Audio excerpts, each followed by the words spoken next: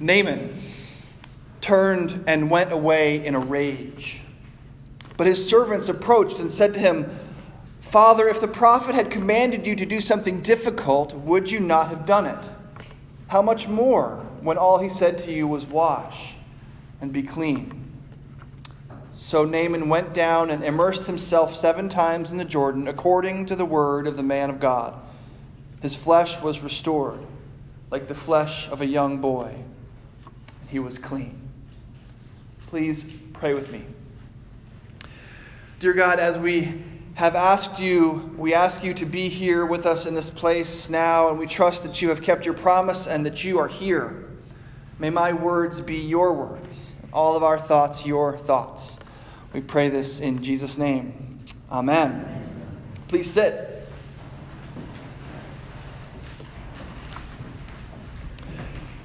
The College of Arts and Sciences at the University of Arizona offered a seminar that I attended for graduating seniors on resume preparation.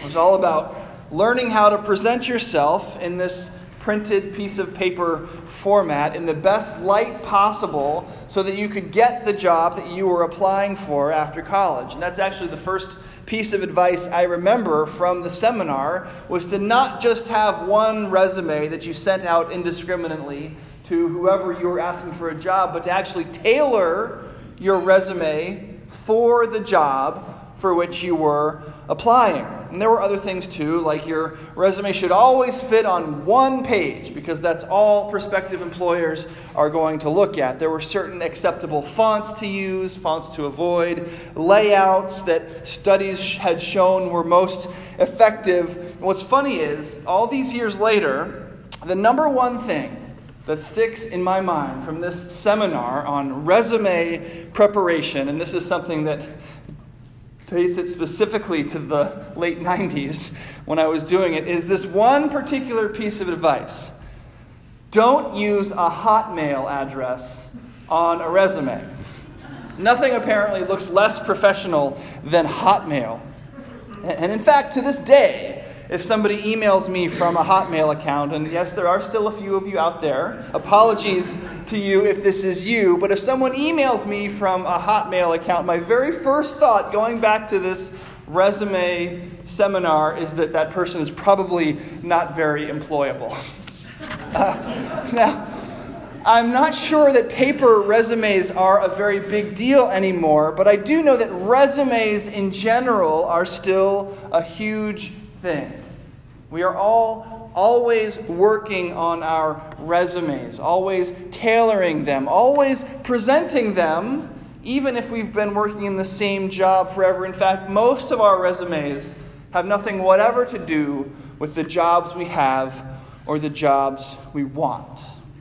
There's a great moment in A Few Good Men where Demi Moore and Tom Cruise are out to dinner, and she's mentioning some qualifications and accomplishments that she's achieved, and he stops her. "Why are you always giving me your resume?" he says.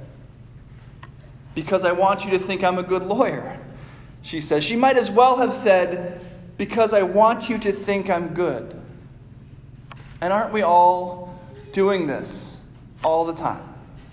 Preparing our resumes, tailoring them to whoever we're having an interaction with, giving them. Now, we don't want to be caught doing it because it's a little embarrassing, but we do it just the same. Right? We always look for ways to casually mention the college we went to, or the workplace honor we received last year, or how successful our child is. Or we desperately hope that there will come a natural conversational opportunity for us to mention our SAT scores.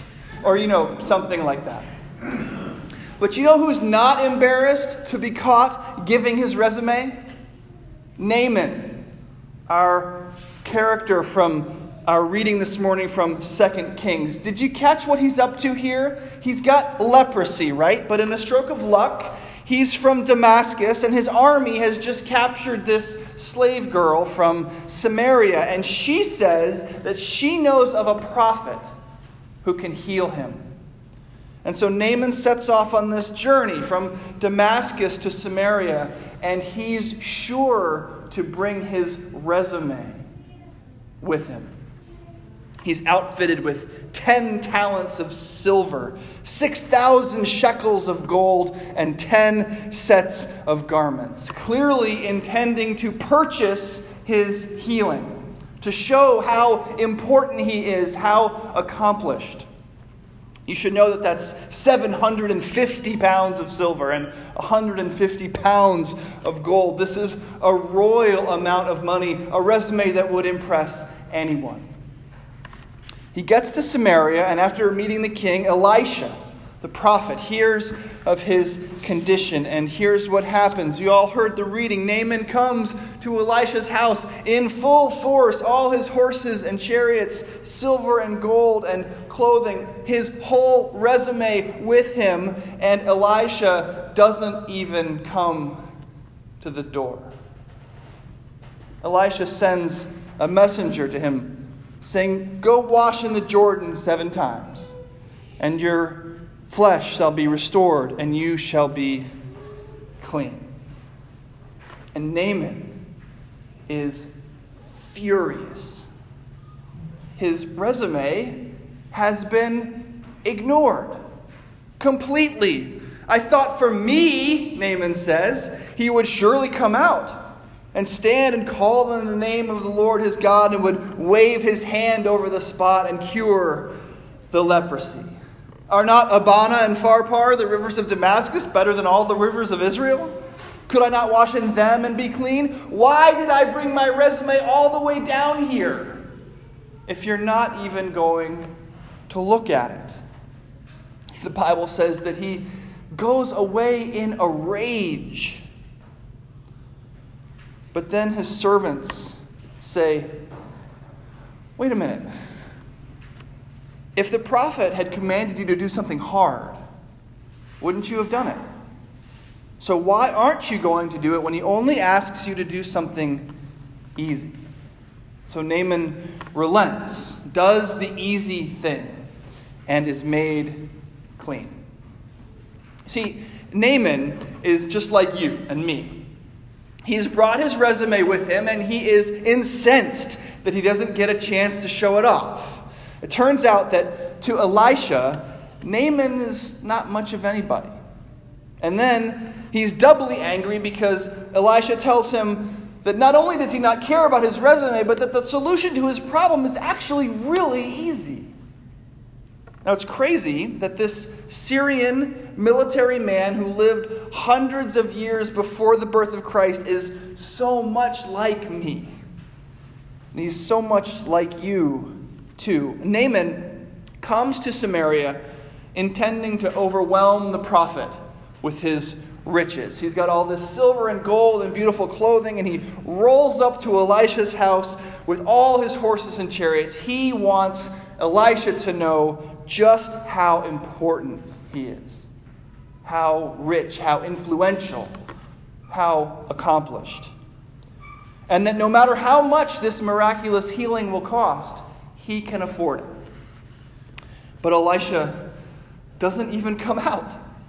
He doesn't even look at the resume. He sends a servant out to tell Naaman to wash in the Jordan 7 times, and Naaman is not happy. He's worked hard on his resume. It's taken a lifetime of accomplishment to get to this point, and all this hard work is now seeming to be beside the point. And Naaman's angry for another reason too, a reason that makes even less sense as we first consider it. The solution he's given is apparently too easy. When he's told to just go to the local river and wash, he thinks that's something he could have just as well done for himself. Naaman wants a complicated ritual or a recipe with all sorts of steps he has to follow. He wants a complicated treasure map. And he's angry about not getting a long assignment. If Naaman can't earn his healing by purchasing it with his extravagant wealth, he wants to earn it by showing his faithful obedience, by doing whatever complicated thing Elisha wants him to do. So Naaman can't be happy either way, right? He can't be happy about the thing being free and easily available to him, which sounds crazy, but you and I often feel the same way. Naaman is just like us. We all have this innate desire to do things the hard way. Because then we can turn around and say, look what I was able to do. The harder the thing we do, the better the story when we put it on our resume and tell other people about it. This is why we're suspicious of things that are given away for free, right? Must be junk. What can it possibly be worth if I don't have to work for it? If I don't have to bankrupt myself to get it, it must not really be worth having. And all people are like this. The things we have to work hard for, the things that are difficult, these are the things that are resume builders. We sneer at what we call trust fund babies and celebrate self-made men. Things that are free, things that come easy, things that don't require work. What value can they really have? Well, Christians are just normal people too. And we similarly have trouble handling something that is given away for free. And certainly when that something is forgiveness and the love of God and eternal life, these things are too valuable. We are desperate to earn them. Now, of course, you know that we are saved by the grace of God in Jesus Christ alone, and that it would be the most ridiculous thing in the world to show up to the prophet's house hoping to buy salvation. We all know you can't do that. We know that we are saved for free. But I want to suggest to you this morning that in a way, hearing that we are saved for free is actually way more infuriating to our sinful human hearts than having to buy it, than having to earn it. Because now, having received salvation as a gift, we feel like we owe God something. And we hate owing anyone for anything. So we resolve to balance the scales.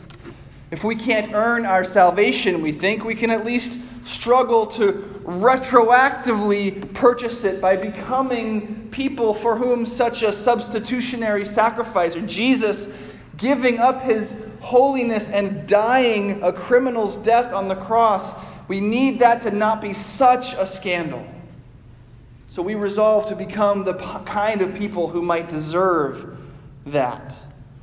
We think that if we can't pay for it up front, if we understand that we could never pay for God's favor, for God's healing, for God's love and salvation, at least we can try to pay it back. We fear something easy, both because we don't understand it and because we've been convinced that something easy isn't worth anything. So we get back to work building our resumes. This is why the Galatians from a few weeks ago were so ready to fall back under the yoke of what Paul called the law's slavery. The gift they had received, free salvation in Jesus Christ, was so overwhelmingly good that it made sense to them that there was work to do after receiving it, to earn it retroactively. If the gift was good, they resolved to make the thank you even better. And in their rush to make the thank you great, they forgot about the gift. And we fall into this too. It's so easy to get completely embroiled in thinking about what we can do for God, how we can say thank you for his wonderful gift, that we neglect to celebrate the wonderfulness of the gift. What God has in Christ done for us. remember St. Paul's lament. Who has bewitched you? And Naaman is bewitched too. Right? He's going to leave. He's going to go away unhealed. He has been told something simple, and he is so angry, so bewitched, that he is going to leave without doing it, without receiving the healing that is available to him. And finally, his servants step in. Master, Father, having prepared yourself to do something hard, shouldn't you be overjoyed to only have to do something easy? Having girded up ourselves to do something hard, shouldn't we be grateful that we have been asked to do something easy? Having convinced ourselves that a righteous life is the path to God's love and acceptance, shouldn't we be overjoyed to learn that God's love and acceptance has been given to us for free? Our natural resistance to a no-cost salvation shows a forgetfulness of the most crucial truth of our faith.